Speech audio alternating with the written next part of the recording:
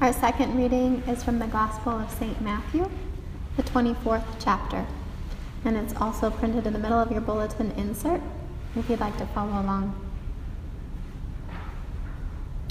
But about that day and hour no one knows, neither the angels of heaven nor the Son, but only God.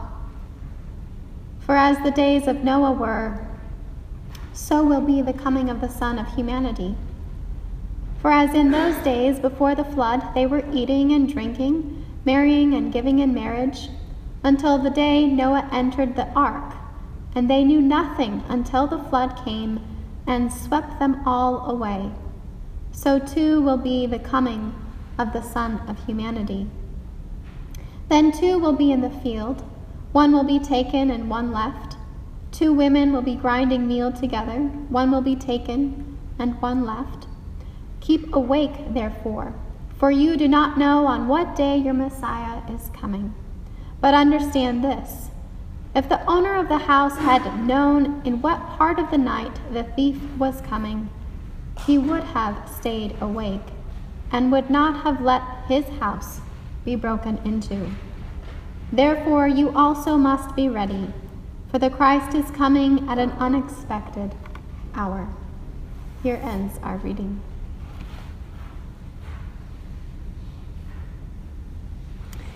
So we have just listened to the readings that mark the first Sunday of the Christian calendar, the first week of Advent. How would these voices orient us? These people who have also lived through tumultuous times and fracturing of community, people who have known disillusionment and fatigue, injustice and threat of violence. How would they suggest the light gets in?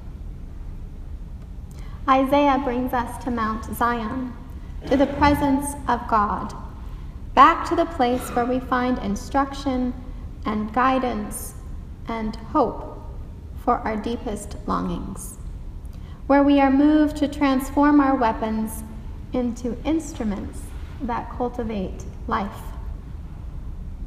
Isaiah was speaking to a people who were facing being overcome by a coalition of organized forces, and to a leader who was coming up against a very real threat of death. And in response to profound fear, he offers them the image of Mount Zion. If ever there was an image today with a similar symbolic valence as Mount Zion might have been for the ancient people of Judah, I imagine it might be the buffalo for the people at Standing Rock. About a month ago, listening to reports out of Standing Rock of the water protectors protesting the Dakota Access Pipeline, I heard Dallas Goldtooth, an organizer with the Indigenous Environmental Network, describe what he called a really beautiful moment. Water protectors who had just endured being threatened by an intentionally set fire were surrounded by a wall of police, backed by armored personnel carriers with Humvees up on a hill with snipers aimed at the people. The water protectors were being pushed back, and batons were being swung, cracking over the heads and arms of the people. And then they looked to the east, and over the hills came a couple hundred buffalo stampeding toward the police line. And it was a beautiful moment, Dallas Goldtooth observed, because people saw this herd of buffalo, and this cheer came up from the crowd, because it was like their fight was being recognized by the four-legged nation of the bison, as if they were saying, "We're with you." Behind the bison came horseback riders, young riders, men and women who were guiding these buffalo towards the police in an act of resistance and defiance.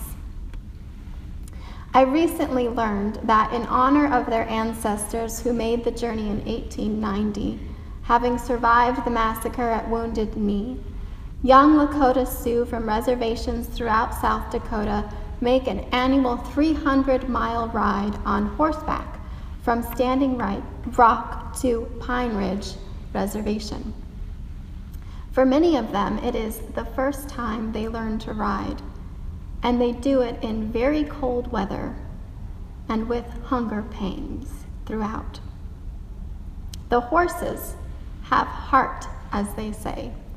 A horse might buck a young rider off many times, and that rider learns she is able to keep getting back on.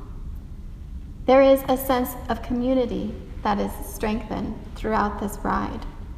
Together, the riders learn to sing their prayer songs, to meld their voices together. They learn the history of their people, the version told in old Western movies and the version told by their elders. They learn to carry their people with them. As one of the veteran riders has observed, the ride is a classroom for survival. Knowing that it was a group of young riders who gathered the buffalo and guided them toward the police line makes it all the more incredible. It is as if the youth were offering back to their people the teachings, the way to survival, the hope they were given and that they believe in somewhere deep within.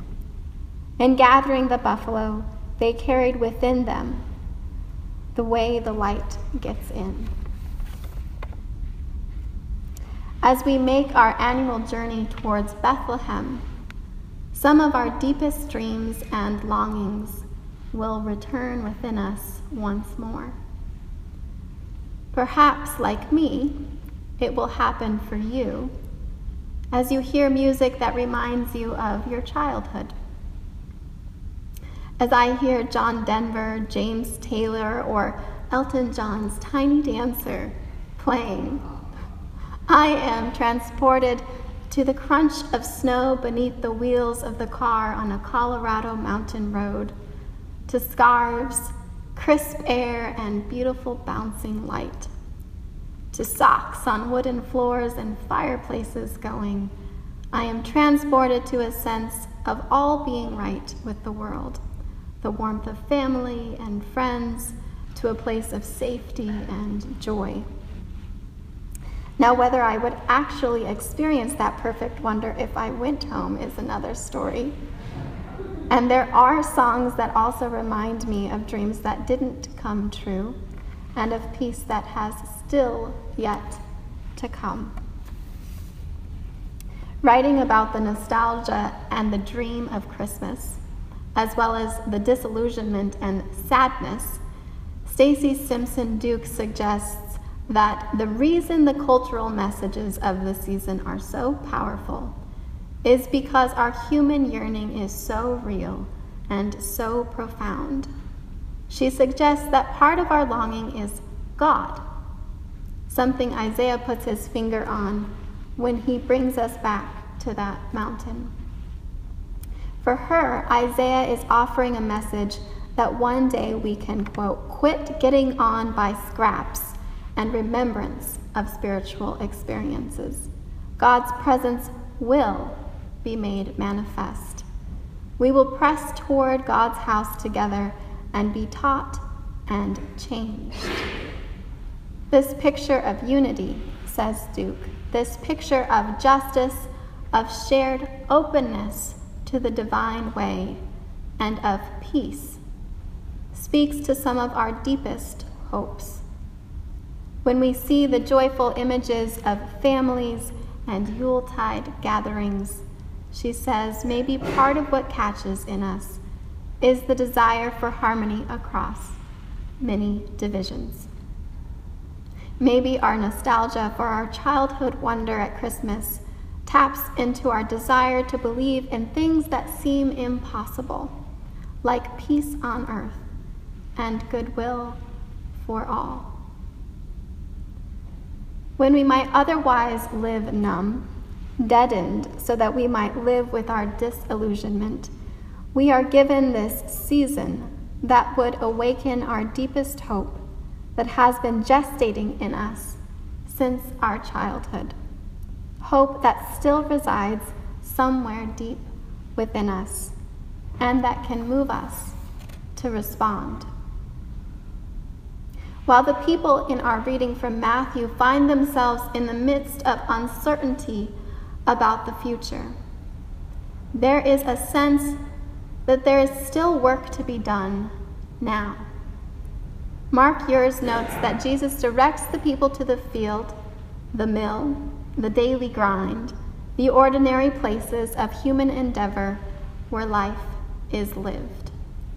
Jesus, throughout his life, is always gathering the people, helping them listen to the light that stays alive within them, the light that causes them to come, listen, search out, that causes them to be drawn to the mountain. We are invited to live awake to the light born within and among us, to trust it. There is power living awake to that hope. As we begin this new year, this Advent season, we are invited to believe once more in our shared longing for justice and unity, for an openness to the divine way, for the presence of God with us. We are invited to believe we can take our place on the horse, or the donkey as it were, though it may have given us a kick to the ribs before, and make the journey alongside our sisters and brothers. Come, let us walk in the light of God. Amen.